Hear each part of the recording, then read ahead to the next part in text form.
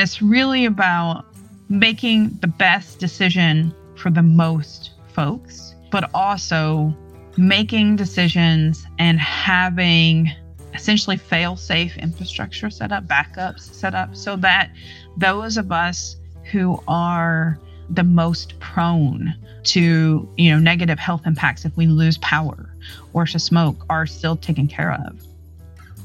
Hello, and welcome to Life with Fire podcast, the podcast that explores our relationship with wildfire and how we can better coexist with it in the future. I'm your host, Amanda Monti, and this is our first episode of the new year.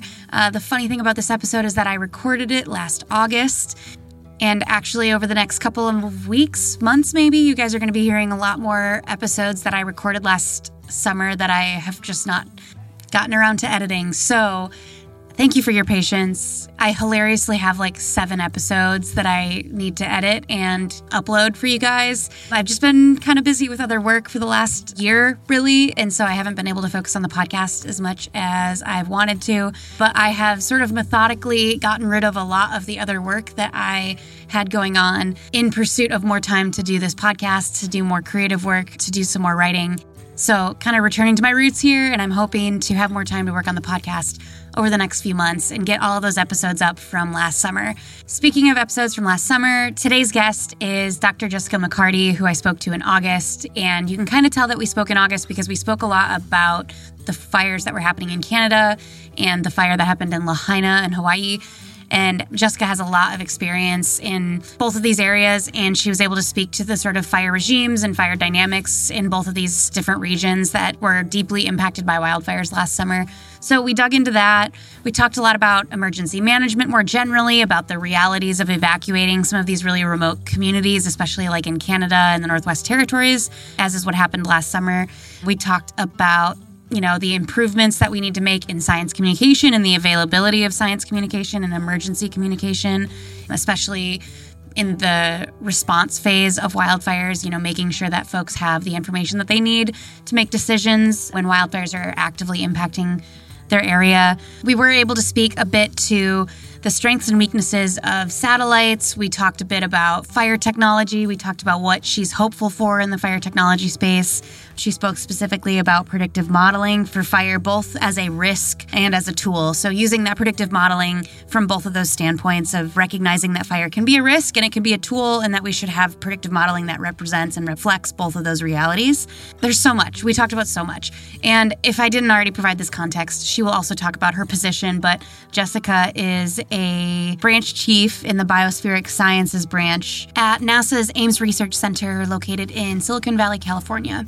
And she's very smart, and she has decades of experience doing this work, and especially doing work within the wildfire space. So her insights are really valuable. She has a lot of background to sort of back up everything that we talked about, has a lot of contextual experience and knowledge to be able to talk about the fires in Canada last summer and the fire in Lahaina and all of these other disparate topics. So I think it's a great episode. I hope you guys enjoy it. We do also have some contributor episodes coming up in the next couple months, which I'm so excited about. 2 of them are going to be from the Montana Media Lab, which helped some students in Montana, largely Indigenous students, tell some stories about fire in their communities. And so we'll have 2 episodes from them, one from 2 different high schools. Cannot wait to release those. I think those will be releasing in late February, early March, and it'll be all student-told stories about how fire has impacted these 2 communities in Montana by young Indigenous storytellers. I'm super excited about those episodes. I can't wait to share them with you guys. Some other episodes that we have coming up, John Vallant is going to be on the podcast. He's an author who wrote the book Fire Weather about the 2016 fires up in northern Alberta. And I also spoke with the forest supervisor from the Stanislaus National Forest about some of the prescribed fire initiatives that they have going on. I spoke with some Oregon State University researchers about a paper that they wrote regarding Hispanic labor in the forestry sector. And oh my gosh, we just have so much cool stuff coming up. I can't wait to have the time to get it all out into the world. So yeah, you have a lot of great episodes to look forward to over the next couple months as we get these things edited and published. That's all I have for updates. So let's get into our episode with Jessica. Thanks as always for listening, and I hope you enjoy this episode. My name is Jessica McCarty, and I'm the branch chief of the Biospheric Sciences branch at NASA Ames Research Center, which is NASA in Silicon Valley. My background is mainly in how to use satellite data and data science to better understand where, when, why, and how fires happen, where they're going to burn, and then the impact of those fires, both on the landscape, the air quality, the climate, and the people. I have a personal background in fire, so I always tell people that I grew up on a farm on a mountain in the middle of a national forest, which is true. My family is a private inholder in a national forest in eastern Kentucky, and I grew up both participating in some traditional prescribed burning for land management, and then also experiencing wildfires. So by the time I left for graduate school on the East Coast at 21, I had lived through 3 wildfires. So this is both kind of a personal and a professional passion. And I do understand the impact of fires, both on the environment, on the communities, and also on animals.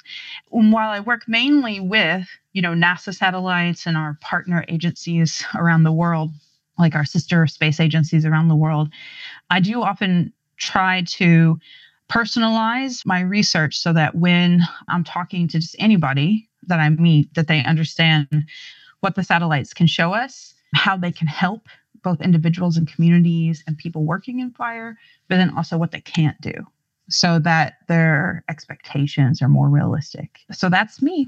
That's awesome. I actually would love to get that shtick of how they can help and how they can't help and where those limitations are. Well, satellites are very good at telling us both what the ground conditions are before a fire. So they can tell us, the vegetation or fuels are very dry. They can give us information on both the type of fuels and condition of fuels. So are they dead or alive? Are they still standing? Are they complex? Like ladder fuels, which in layman's term is really that there's a lot of branches to the canopy that allow the fire to literally climb up the tree, like a person would climb up a ladder. And then, are there a lot of grasses? Satellite data can help us both classify and determine if there are native grasses versus invasive grasses, or introduced grasses. And sometimes plants are introduced and they're not invasive. And I think that's a really important point. But when plants become invasive, it means they start to outcompete and dominate a landscape. And so the native plant species can't make it anymore, can't thrive. And that usually becomes a problem. And while not all invasive species are fire prone, well, turns out that most of them are. So, especially when they're planted in the wrong places. And that can be a real problem. Satellites are also very good at showing us ignition sites. So when a fire starts and how much energy or power. So if folks are thinking about, megawatts or joules, it literally can tell some physics behind the fire using satellite information. And that gives us then good insight into what is actually being released by the fire. We call that emissions, but we think about, how much carbon is being burned and then how much air pollution is also being burned. So how is this fire impacting global climate change? How much carbon dioxide or CO2 is being released? But then also what other atmospheric species or pollutants are being released that are terrible for human public health, as well as for animals. You'll hear me say that a lot, but we don't really talk about the impact of fire on animals quite enough. We do know that biodiverse landscapes are actually the most climate resilient. And so we want to, as much as possible, also try to limit the impacts of fire on animals so that the landscapes that we people are living on are healthy enough to support us in the extreme climate events that we're experiencing. What satellites can't tell us, though, is satellites can't tell you where the fire is going to go. And satellites can't tell you when a fire is going to happen. Satellites are not very good at predicting what human populations will do, what communities will do when a fire arrives. A lot of that is really more about both predictive modeling. We call it geospatial, but think about, all the mapping you can do to understand the impact of fire on transportation, on communities, on energy infrastructure, on food infrastructure, on our supply chains. But it's also a lot of social science. There's a big movement both within NASA and then I think just overall in many of our science and operational agencies to understand what type of actions need to occur for our communities to be more resilient. And in order to understand that, there always has to be that human element. How are the people doing? and what can we provide to those communities so they can make better choices, right? And it's really about giving folks the power and knowledge to make their own decisions and not telling them what to do. Satellites are not very good at telling you what your options are, but they're very good at showing you what your options are. Yeah, absolutely.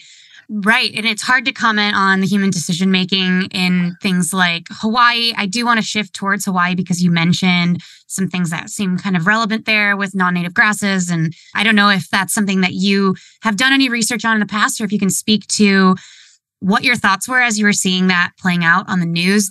If you have any relevance to some of the work that you've done in the past, I would love to hear about it.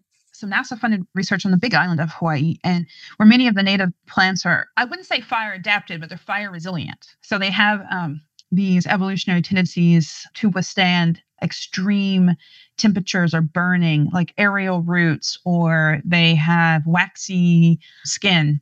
And that's because of the lava flows, right? So the volcanic activity. And so on the islands where there's more recently, volcanic activity, you will find these fire resilient plants. What we mean by fire adapted are plants that need the fire to propagate, right? To reseed themselves. I have worked a bit with some of the leading experts in Hawaii, including some of the folks who are behind the Hawaii Wildfire Management and the Pacific Fire Exchange, which is funded by the Joint Fire Science Program.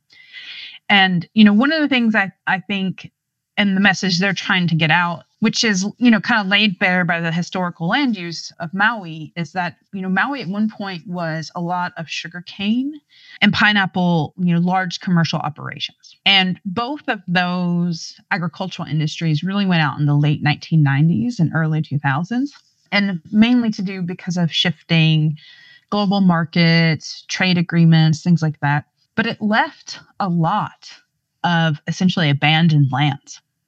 And before they were being heavily irrigated, invasive grasses were able to outcompete the native vegetation, which takes a little bit longer to establish. And what that has led to is a lot of grasses that are fire adapted and will quickly burn, things like guinea grass. And as anyone who's ever worked in prescribed burning or wildland firefighting will tell you, including myself, is that, a grass fire tends to not be very hot, but they burn fast, right? And it's very difficult to fight a grass fire. You try to let it burn itself out and build fire breaks. You're not necessarily attacking it. And that's kind of the situation that you're having in Maui. And of course, there's other historical reasons why the pineapple and sugarcane, what used to be called plantations. I don't like to use that word. I think we can figure out a better word than that. So we'll call them large-scale commercial agricultural production. That has a lot to do with other historical events and the changing of the hydrological system there too, essentially the drying out of some of the landscapes there.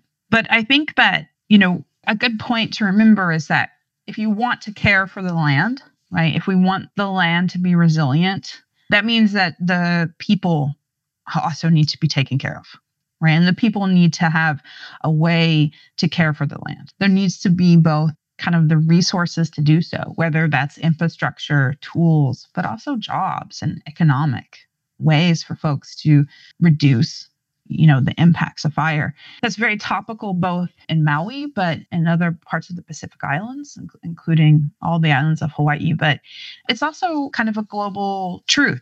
If we're not good stewards of the land and we do not account for fire, we'll see more large wildfires that can lead to these urban conflagrations, which are, they're very difficult.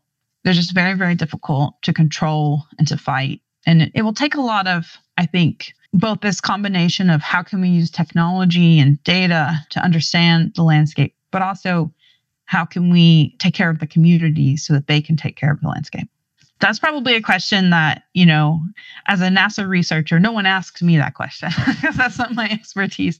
But I am always happy to work with and listen to others who have good ideas and who have knowledge about how to promote that. Right. I've been rolling that around in my head, something to that effect with Maui and with Kelowna and with Northern California to a certain extent. And then just the history of these sort of urban conflagrations and how it seems like they're building in intensity and in frequency over the last 3 or 4 years. It's just like, what is that massive cultural shift what does it need to look like? And it's ultimately like solving all of the other problems of like capitalism will also contribute to us being able to steward our land more effectively because we'll have more time to, because we'll feel financially and, whatever, we'll feel more secure. I feel like that's ultimately what it comes down to, is like ensuring that people feel secure enough that they have time and that they have energy to expend in building resilience in their communities and even being resilient and not having 1,000 other things on their plate. That's a long random ramble, but it's just something I've been thinking about. Like, what is the solution right now? Like, how can we build resilience at the scale that we need to? Some lessons that are still being learned and hard questions that are still being asked, for instance, around the Marshall Fire in Boulder, right? Which was also likely a human-caused fire that led to a grass fire that led to urban conflagrations. And here, similarly, as in Maui and Lahaina, many of the homes that were impacted were built very closely together. They had not hardened the landscape. They had not removed the vegetation, the landscaping around them. And, there's that saying that in a wildfire, it's not the forest that set your house on fire, it's your neighbor's house. And that's what we're seeing. And I think in the Marshall Fire, there are questions about, how does Boulder and that part of Colorado, which is going to keep expanding, right? The human population is likely to expand there. I don't know by how much. I don't think people are actually very good at predicting that kind of stuff, as many, many studies will show you. But we at least do have a nice range and envelope of knowing that the population there will keep growing by some percentage. It's probably not going to decline for some time. And how you build in a landscape like that is fire prone will mean taking into account not just the vegetation and landscape around you, which of course needs to be managed, but also how to best build and rebuild homes so that they are less likely to burn. And that means that folks need to be invested in being good neighbors. And again, that's not a problem that satellites are going to solve, right? But we can at least help rapidly create the fire risk maps to let communities know the danger they're in so that they can solve those problems together. I do think one of the interesting things about the Marshall Fire in Boulder is that I think that they're still deciding what to do about this as the expansion happens. But should they build more of these dense suburban-like neighborhoods, or should they build the more sprawling ex-urban-like neighborhoods, right, where you can fight the fire better between homes? And both of these have pros and cons. The pros of the densification is that you're using less carbon, right? You're producing less carbon dioxide. You have walkable and likely less carbon dependent transportation systems. And you also hopefully have more kind of social support within those neighborhoods. And also they're easier then to monitor. So if you're working in the fire agency, it's easier to monitor dense human settlements as opposed to these sprawled human settlements, right? Like any wildland firefighter or burn boss will tell you that. But if you decide that you as an individual want to be able to fight that fire, the more space you have between you and your neighbor, yes, I mean, technically that's better, right? And you can harden that distance. But it also means you're going to use more carbon. You're going to put more CO2 in the atmosphere to live in those landscapes, which means that you're going to contribute more to climate change. So, both of these solutions have risks. None of them are risk-free. And again, those are the kind of hard questions that people have to, as a community, to think about. Sometimes it's as little as, like, I talk to my neighbors wherever I've lived in the U.S., whether it's been in the Great Lakes region, or when I go home to Appalachia, or when I'm, out here on the West Coast. I'm always talking to people about landscaping. I know that sounds odd, but fire comes up in the conversations quite a bit. And I always say to them, like, what are you doing to reduce your fire risk? Right. And many folks still don't know that their landscaping choices, right, are a part of that. So there is some communication, and I would probably say large scale mapping for communication, like literally to educate the public about how they can reduce their own fire risk footprint. And that continuing to build communities and homes into the wildland urban interface, into these areas that are prone for fire, is not the way forward. Of course, individuals and individual researchers can't control what communities and private individuals do, but it is a good time for all of us to reassess and think about, how do we want to, move forward in this new fire normal, right? Stephen Pine calls it the pyrocene. But I always think about it as, the reason that there's fire on our planet is because there's oxygen. And so planets without oxygen don't have fire. And humans need oxygen to live. There was fire on this planet before there were humans. There'll be fire on this planet when humans are no longer here. We have to learn to live with fire. It is possibly one of the components of why we have technology and civilization advanced, and right, is us learning how to utilize fire and to capture it in some ways. But fire is not a controllable element. Right? I think modern humans and modern communities need to think about how to thrive with fire. Right? It's not going away. The risk is never going to be zero, right? But how do you manage that risk through some of the choices we make?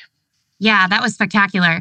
I hadn't considered that point you just made of like, we have oxygen, we're going to have fire. That's just kind of like, it's as tied up in all of this as anything else. Yeah, that's something I think that is misunderstood. And I think it's just like a shifting baseline problem of like, my grandma has no recollection of fires like we're seeing now when she was my age and probably for her entire life. And so this idea that like what was normal in the 80s is no longer normal is maybe part of that. But I am curious, like you've mentioned technology, and I get a lot of emails from folks in the technology space that are kind of proposing these different, just various different AI, et cetera, technologies to help with this problem. And I'm curious if you're seeing anything in that space, or just really like what sort of technologies can help us solve or deal with or mitigate this problem?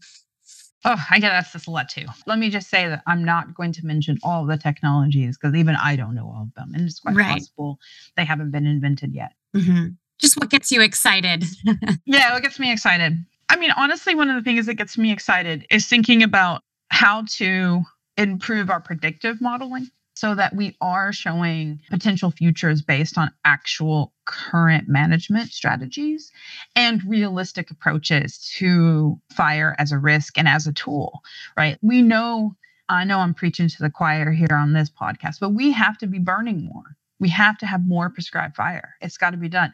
And we'll need more cultural burning. We'll just need more fire because we're living in a fire deficit. And I always tell folks that this is more like a patchwork quilt. Right? Like some places in the world have burned too much and some have burned too little. And it's really about, trying to stitch those landscapes together to get, to a more harmonious landscape.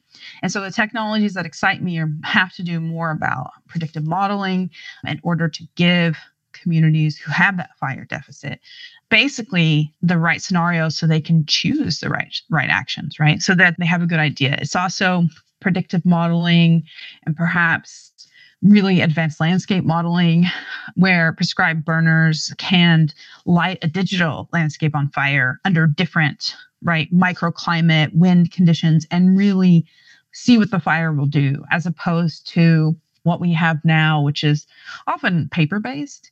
But to be quite frank, people who burn a lot, burn bosses, burn crews, et cetera, private landowners, of course, indigenous cultural burners, they have a real good sixth sense about this, like on days when to burn and not to burn.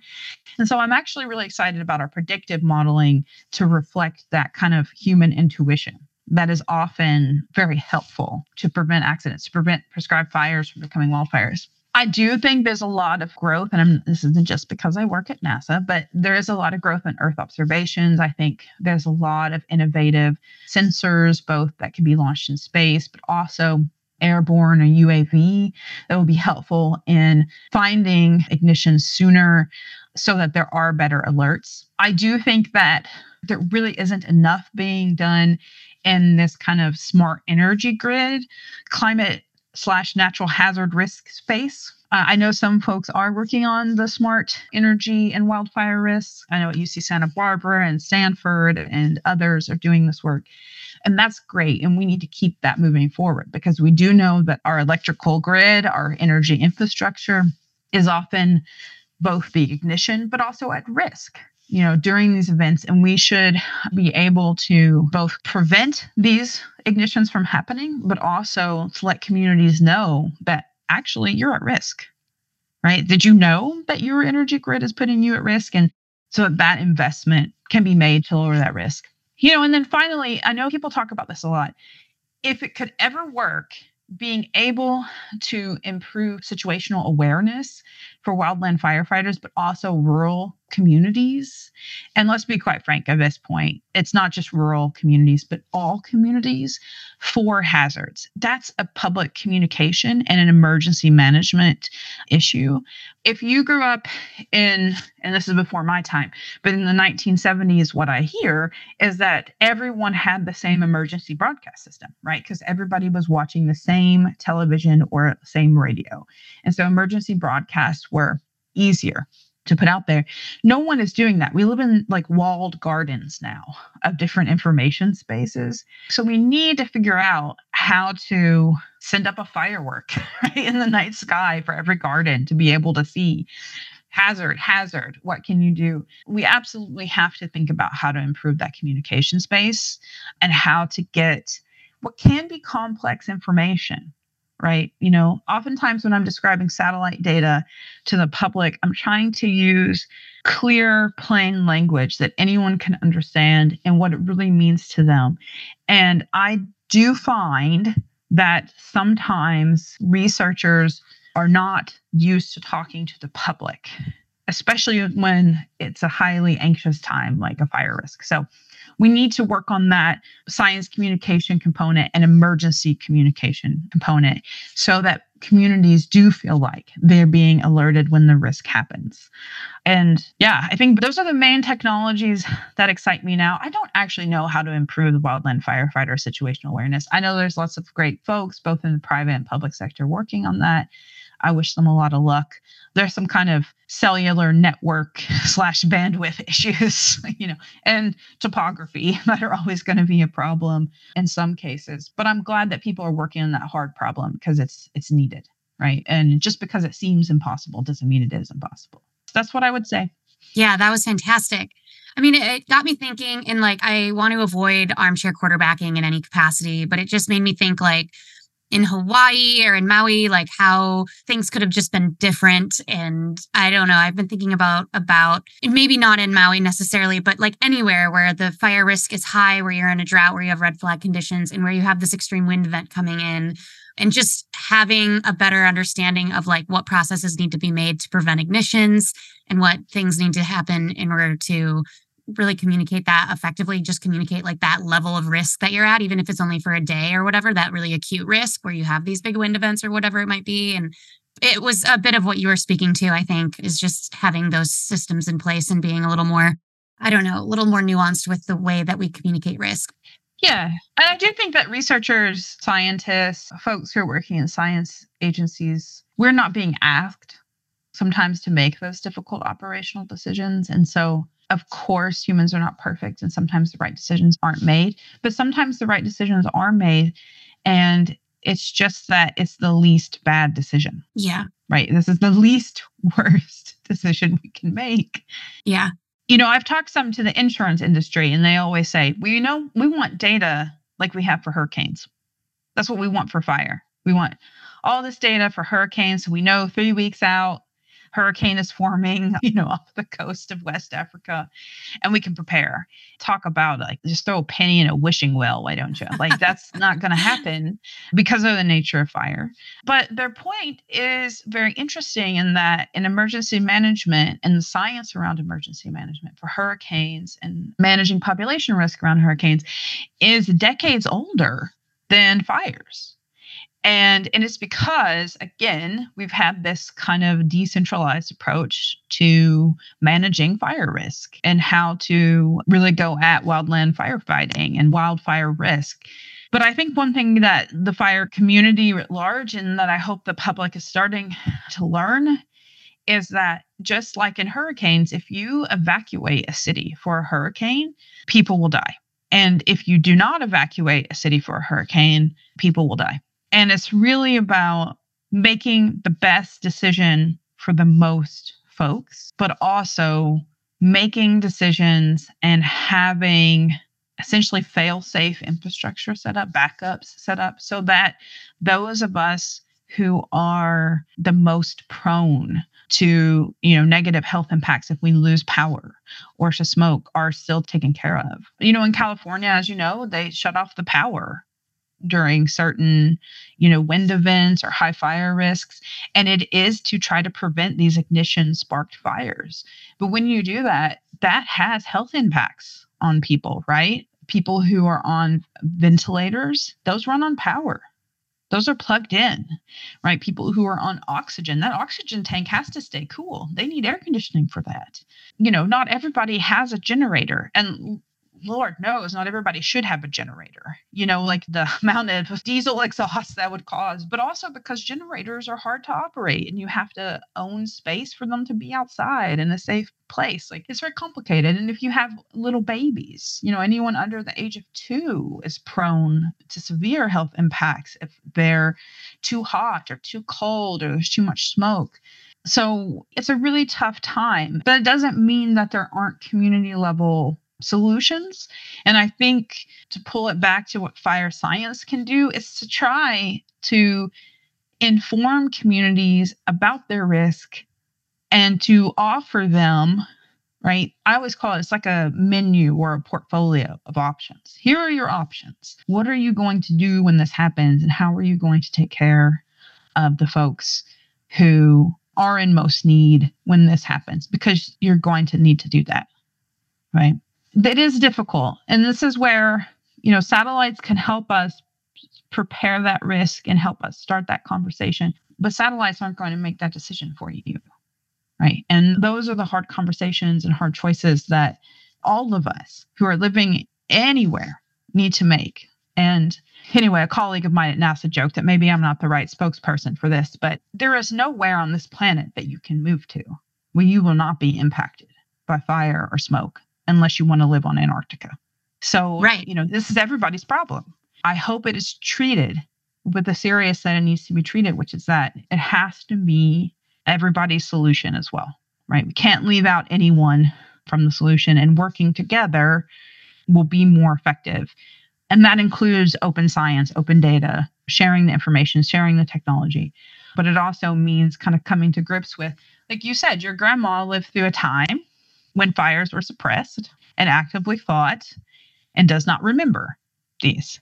But her grandma would, right? So I think it's also maybe understanding that the 20th century global fire suppression was an anomaly, right? And not the usual, not the standard. So we're living through some fire extremes now because climate shifts, but also because basically for, much of the 20th century, fires were suppressed. And we're burning off that fire deficit still. We'll get through it, but it's going to take a while. Yeah. And it might result in places burning to a greater extent than we would have expected, or which we have context for, which I think brings me to the boreal forest, which is something I wanted to touch on in this conversation, is just kind of what was going on in Canada this summer.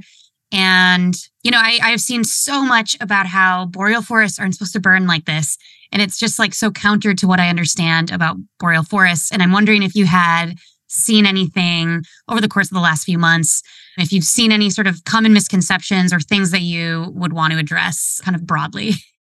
Sure. Even though I am a supervisor for a branch at NASA, I still do my own research. We always say in this branch, even the branch chief does science. So I still do wildfire science research. And actually, I'll be in Finland by the end of the week in order to do some of this Arctic and boreal fire research. So I serve as a U.S. representative. I do not represent the agency, but rather just as a fire scientist to the Arctic Council and the Arctic Council working groups. And so one of the working groups that I'm a part of, the Arctic Monitoring and Assessment Program, we have kind of like another subcommittee where we spent basically all of lockdown, so the years of 2020 and 2021, doing a semi-systematic review of almost 300 peer-reviewed published articles across the 8 countries that at that time made up the Arctic Council.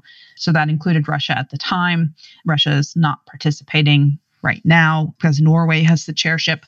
But we found that if you looked at this published literature across the US, Canada, Iceland, Norway, Sweden, Finland, Denmark, and Greenland, and Russia, that there's just an overall fire increase. across the Panarctic and across the Panboreal. And in fact, this is well documented, and it just creates a fire regime, right? So what we think the wildfire landscape will look like by mid to late century, so 25 years from now to 75 years from now, will be just a complete increase across the Panarctic and across the Panboreal. So I do want to say that I've heard several times this summer, well, Quebec has never burned. And that's not quite true. So actually, in 2003, in the spring of 2003, fires in May in Quebec sent huge smoke clouds down to the East Coast. So much so that Washington, D.C. had a smoke event. And actually, at the time, NASA had the MODIS science team. So the MODIS satellite, which we now depend on, right, but will soon be sunsetting as it's come to the end of its engineering lifespan. This was one of the prime examples of how this new daily Earth observation satellite could track things like this, these huge fire events sending smoke. That was 20 years ago, right? Well, people forget. And I think that's generally why when folks ask me, like, why did you become a scientist? And basically it's that people forget. But this lives on in our data, and it lives on in the knowledge and in the literature. And of course, it does live on in traditional ecological knowledge as well. But just in the last 20 years, we had spring fires in Quebec that sent smoke events. So I think that that's a misconception, right? That Eastern Canada cannot burn. But to be quite frank, though, because I do have several Canadian colleagues that I work with, this is an extreme fire year in Canada. And it's essentially, if you think about it, a mirror image to the 2020 extreme fire year that was experienced in Siberia. And these are exactly the types of fire seasons that when we did this review paper and analysis for the Arctic Council working group, that was predicted to happen. But it was predicted to happen in 30 years and not now. And I think it's important to understand that, in 2017, there was a wildfire in Greenland that was 70 kilometers from the ice sheet. In 2019, there was another wildfire in Greenland. These types of ground and likely peat fires, but there's not enough geological and soils data to really classify that in Greenland, were not predicted to occur to the middle of the century. And so essentially what we're finding is that some of our predictive models were probably too conservative, and they didn't understand, right, the impact that climate change would really have on our systems and would increase wildfire risk. I think also, a colleague of mine, the Gwich'in Council International, Edward Alexander, for many years, he's been working as an Indigenous permanent participant to get the Arctic Council working groups really talking about fire response and fire risk, because he works more from emergency management response and I work from the fire science response. And we're kind of like natural colleagues in that we both have the same message, but we're coming at it from different ways, that this fire risk is increasing. And just because it didn't happen in 1980 doesn't mean that it can't happen now. In 2020, there were pyrocumulus clouds along the Arctic Ocean's shore in Siberia and Far East Russia. This year, there were pyrocumulus clouds in the Northwest Territories near the Arctic Ocean, right? This is just now the nature of the Arctic and boreal fire regimes. I think also, folks don't understand, I hope that the general public understands how hard it is to evacuate a whole community. Like, Yellowknife is not close to Edmonton. First off, Yellowknife's in a different, it's in the Northwest Territories, Edmonton's in Alberta, different provinces, territories. But you're talking like if you had to drive from Maine, right, to the Georgia-Florida border. That's really the distance. That's long, right? And just to evacuate to get to a large area. So that's kind of the risk that we're going to be facing in many of our northern communities. Not just in North America. I mean, even in the Nordic countries, there is a concern that maybe they need to invest more in wildfire monitoring and wildfire fighting, but also they're really focusing a lot on public education and communication to try to reduce human-caused ignitions, right? Because we cannot control the lightning. And sometimes we're not really going to be able to control the vegetation, the fuels, right? We can, of course, improve that, but we can't control it. But we can reduce human-caused ignitions.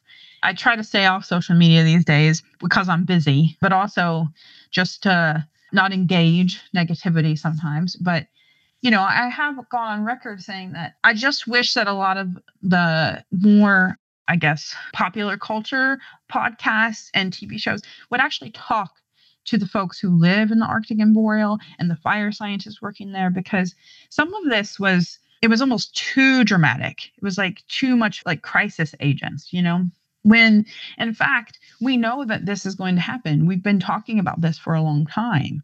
And there are people working globally trying to get governments, right, to face this problem. And perhaps that's, the Arctic Council is not as well known as some of these supranational, organizations. But, literally, the reports from the Arctic Council, they go straight to, in the US, the Secretary of State. So it goes right up to the very top of the Ministry of Foreign Affairs or State Department. These are folks who are making these decisions and are working on treaties, who are making sure that when we do exchanges of wildland firefighters across borders, that is happening. And that, that's really important that type of work continue, just as we try to do these, very close community level work. Anyway, this is me being a little exasperated, but what I hope folks understand is that the Boreal is a fire adapted ecosystem, and parts of the Arctic is too. But as we approach these risks, I think one of the things that concerns me is that as we get fires farther and farther north up into the Arctic, that we're just going to copy and paste how we do wildland firefighting in the boreal systems to these extremely more fragile Arctic ecosystems, where the wildland firefighting techniques themselves could lead to permafrost degradation and then further melt, and honestly, making landscapes then more fire prone. So it'd be the opposite of a boreal fire, where if a fire comes through, you've now limited the fire activity for at least 5 to 10 years. People used to say 20, but we think that's reducing in time. And in the Arctic, it may be more like the rainforest, where every time you bring in a fire, you're just drying out the landscape, which means the next year that area is more likely to burn again. So we need to be listening, to the people who live in the Arctic, the indigenous communities, the rural communities, and working with them to come up with a climate resilient firefighting approach, because otherwise we're going to cause more damage than we are going to do good. And we need the Arctic in order to cool the planet. It's a very important region. All right. Clearly, I'm very passionate about this, but it's because it is often a region that's overlooked, as seen as like uncontrollable. But there are many talented and brilliant people working in Canada and Alaska, across the Nordics. We're trying to solve these issues. And I hope folks talk to them more so that their voices are heard instead of, I would say, just concern. I know it's concerning, but boreal forests have always burned. They will burn. What we need to do is make sure we don't have extreme fire seasons and we're not hurting the landscape, the animals, the people, the communities, the infrastructure. But eliminating all fire is never the answer. These are landscapes where fire is common and sometimes is needed, right? But extreme fires are never needed in any landscape. And that's what we have to prevent. Thank you so much. Yeah. Yeah. Anything you want to add? I will just say that, NASA across all NASA centers and at NASA headquarters is really trying hard to be both an innovative but active partner for advancing wildland fire and prescribed fire, technology, science, and observations. And that we take very seriously the role of partners and stakeholders in local communities and helping drive that. And we also know that sharing our science, our technology, and our data sources are really important for advancing open and public-facing science. And we are, as an agency and at NASA Ames as a center, committed to open science, so that whatever we are doing is advancing science, understanding, and innovation globally, right? So for our country and for the planet. And so it's nice to be able to work on such a important topic, because wildfires will keep impacting us, but also to be there at that intersection and to know that, NASA is one of those places that wants to help communities learn to thrive with fire. And that's where I hope we'll end up, because whether I'm in California or I'm in Kentucky, I'm going to be in a fire prone and fire adapted landscape. And, both are beautiful and both are worth saving. And that's what we've got to aim for. So thank you very much for inviting me. It was nice talking to you about all things fire. Oh, that was so fun. I feel like we could talk for another hour, but thanks, Jessica. Thanks. Have a great day, guys. All right, that is the end of today's episode. I hope you guys enjoyed this one. I hope you learned something. A huge thanks to everybody for listening, as always. As I usually do at the end of each episode, I would like to encourage you to share this with somebody who you think might like it. Maybe give us a review on Apple Podcasts if you feel so inclined. And if you are really feeling supportive, we do have a Patreon that you can support by going to the link in this episode's show notes. We have tiers ranging from $3 a month to $20 a month, and all of that funding goes towards supporting projects like our Call for Pitches to support grassroots storytelling from communities that have been impacted by wildfires, as well as the ongoing editing and production and etc. costs of this podcast. So if you like what you're hearing, we would love it if you could support us in one of those ways, whether it's sharing or subscribing or reviewing or supporting us financially. So let's wrap things up here. Thanks as always for listening, and we will catch you on the next episode.